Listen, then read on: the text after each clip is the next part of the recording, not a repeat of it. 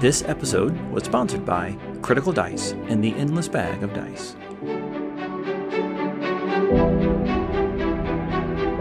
Welcome to the Compendium, a resource designed to help you spend less time learning D&D and more time actually playing. Now that we've got everybody hyped up on fighters, how about we just go through and we start with what happens when you level up. So let's say that we're building a level 1 fighter fresh out of the gate. What are they going to come built with? And then as you're adventuring, let's kind of go down that list and tell people what to expect each time that they level up. Also, for anyone that wants to follow along, just grab your player's handbook, turn to page 70. That's where we're going to be living for this whole episode. Yep, absolutely. So just the kind of things you get at level 1 is you're going to get your hit dice or D10s. It's the second best in the whole game, just behind barbarians. You're, like I said before, you can use all armor, all shields, simple and melee and martial weapons, no tools, which is sad. And then you get saving throws of strength and constitution, which makes a lot of sense. And then they can choose 2 skills, and they're all very hands-on kind of skills. So acrobatics, animal handling, athletics, history, insight, intimidation, perception, and survival. My go-tos are, if you're leaning strength, go with athletics. If you're leaning more dexterity-based, with for your ranged bow and weapons, arrow kind of stuff. Right, or even a rapier or a short sword or something that has versatility. Go with acrobatics, and then just choose something that's going to be consistent with the story that you have for them. Perception's always a great one. Perception is probably the most used skill in the whole game, I would say, for most games and most tables. But history and insight and intimidation are also really, really good. And don't worry if you choose a background later that doubles up. You just get a free one that you just pick for anything. It's great. And then the equipment's kind of fun. So all characters, all classes start with starting equipment, right? They don't start the world nude. And I think this was a question you asked me like a year ago as we first started out. You're like, what do they get? Well,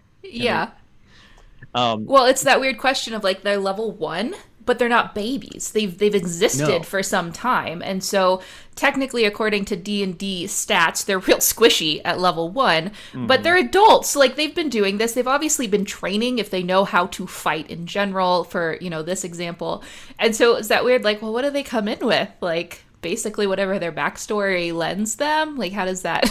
Yeah, no, exactly. Set up? And that's a great point about like how do fighters like start. They could be like a brand new recruit to like the city guard.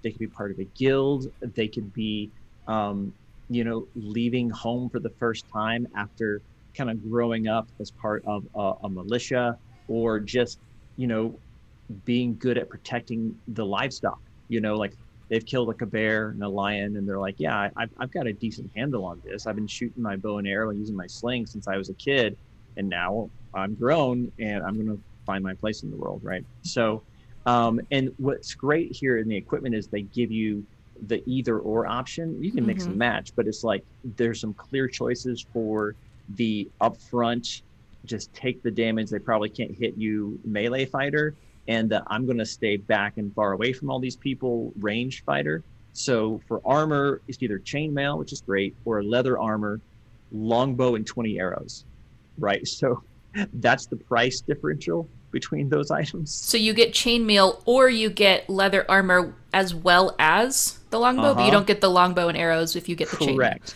So okay. Option 1 is chainmail. Option 2 is leather armor, longbow, and 20 arrows. Okay. Right. It's the sample platter, or you can have the the main course. Yeah. Okay.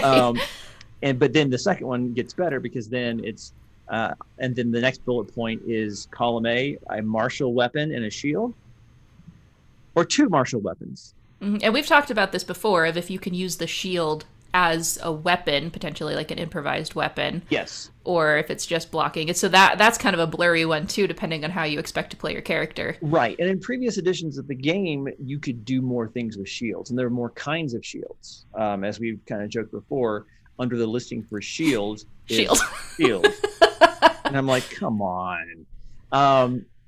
Give me a buckler that's strapped to my arm. It gives me a +1 to my AC, but I still have a free hand. That can't be used to hold a weapon, but can be used for something else. Like, come on. But even there, the two martial weapons is there's a well entrenched motif and trope of the dex-based fighter dual wielding, short swords or scimitars. Dritz Duerden, the famous good aligned drow, is one of those guys, even though he's a ranger, but whatever. So again, finesse light weapons, or there's a couple of options for that, so that's kind of nice. And then bullet point 3, a light crossbow and 20 bolts, or 2 hand axes. And here it's kind of flipped because a crossbow is a dexterity weapon, right? It's a ranged weapon. But 2 hand axes have the thrown property, which means you can throw them using your strength. And so this is a great ranged weapon for strength-based fighters who don't have to switch to a bow and arrow and then take a hit to their 2-hit bonus, because now they're using the ability score that doesn't really help them. So hand axes are great, and they do d6 damage. It's awesome. And then there's a dungeoneering pack or an explorer's pack. Don't worry about that. No one ever uses it. It's fine. Oh, come on. People use those. You're singling me. I use those. Like, I feel so called out right now. Good. Like, they come with rope and other useful things that are important sometimes. Okay, the dungeoneering one I don't feel is terribly useful. The explorer's pack is kind of my go-to because that's like a well-rounded, you're going to use most of the stuff in there. But that's just my preference, is I feel like all the stuff that's in there makes more logical sense in like everyday adventuring. Yeah, no, it's really true. Because the problem is, and the reason I joked about that, is that people will get these packs and then never look to see what's in them. Yeah.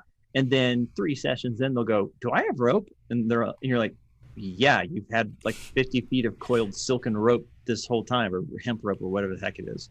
And so, yeah, so I'm pulling it up right now.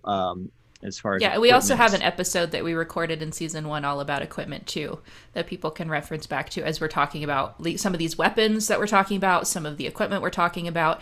If it's new to you, go back to episode, I think it's episode 1 to one of those episodes in the first season, and we'll actually dive into the specifics on each of these things. So right, but for example, the explorer's pack includes the backpack everything goes in, which is nice, a bedroll, a mess kit, tinderbox, 10 torches, 10 days of rations, and a water skin. It also has 50 feet of hempen rope strapped to the side. Not inside.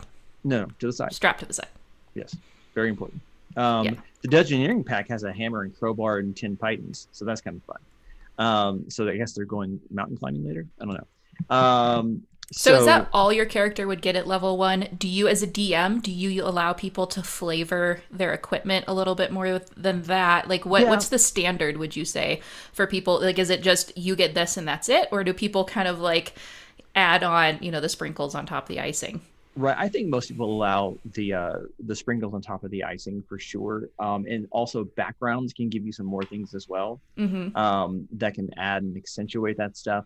But oftentimes if someone's like, I really want, a bag of flour. Can I have that instead of the pythons or whatever? And they're like, yeah, sure. Because there's no real game mechanic reason why it has to be the explorers or dungeoneering pack.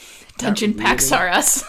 Yeah, dungeon packs are us. Yeah, they went down to the wall dungeon and picked up an explorer's pack. But I heard one guy recently on social media who was saying that he doesn't do the packs. They get a backpack that is a non-magical item that has 4 charges, and they can expend a charge to grab whatever mundane item they need out of the backpack. So once you pull that's an interesting way to do that. Right, so that's part of your equipment now. So they're like, oh, I need rope. Like, you can spend a charge, and like, yeah, I'm going to try my backpack, and there's this rope there, right? Because that's kind of how it ends up being anyway. But it adds a little bit of flavor where it's like, okay, well, you got 1 charge left, man. What do you want? And they're like, I want a torch. And they're like, okay, all the charges are done. You get back to town to actually buy the crap you need now that you see it's important.